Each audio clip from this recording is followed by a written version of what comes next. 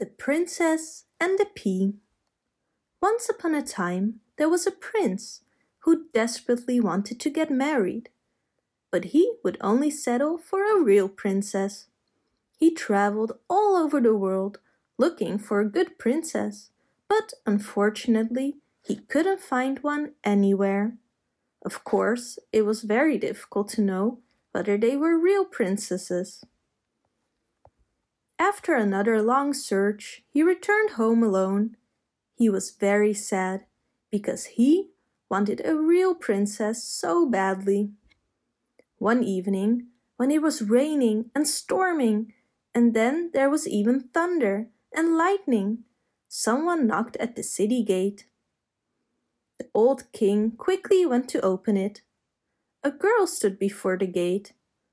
But my goodness, look at her! Rain was dripping from her hair, her clothes were dirty and soaking wet, and her shoes were filled with water. Yet, she said, she was a real princess.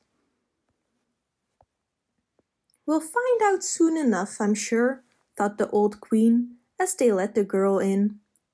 She said nothing more and went to put the bedroom in order. At the very bottom of the bed she put a pea. Then she put 20 mattresses on top of the pea and 20 more down blankets. And in that delightfully soft bed the princess had to sleep.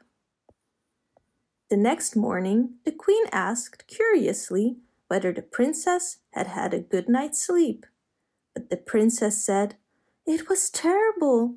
I have scarcely closed my eyes all night. Heaven knows what was in my bed. I was lying on something hard, and now I have bruises everywhere. It's awful."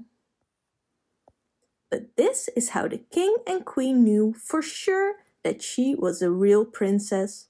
Only a real princess can feel a pea through 20 mattresses and 20 down blankets. No one else could do such a thing. Nobody but a real princess. The prince was very happy and married her immediately. After all, he now knew for sure that he had found a real princess. And the pea? It ended up in the Royal Museum, and you can still see it there today. That's the truth. That is, if nobody has stolen it.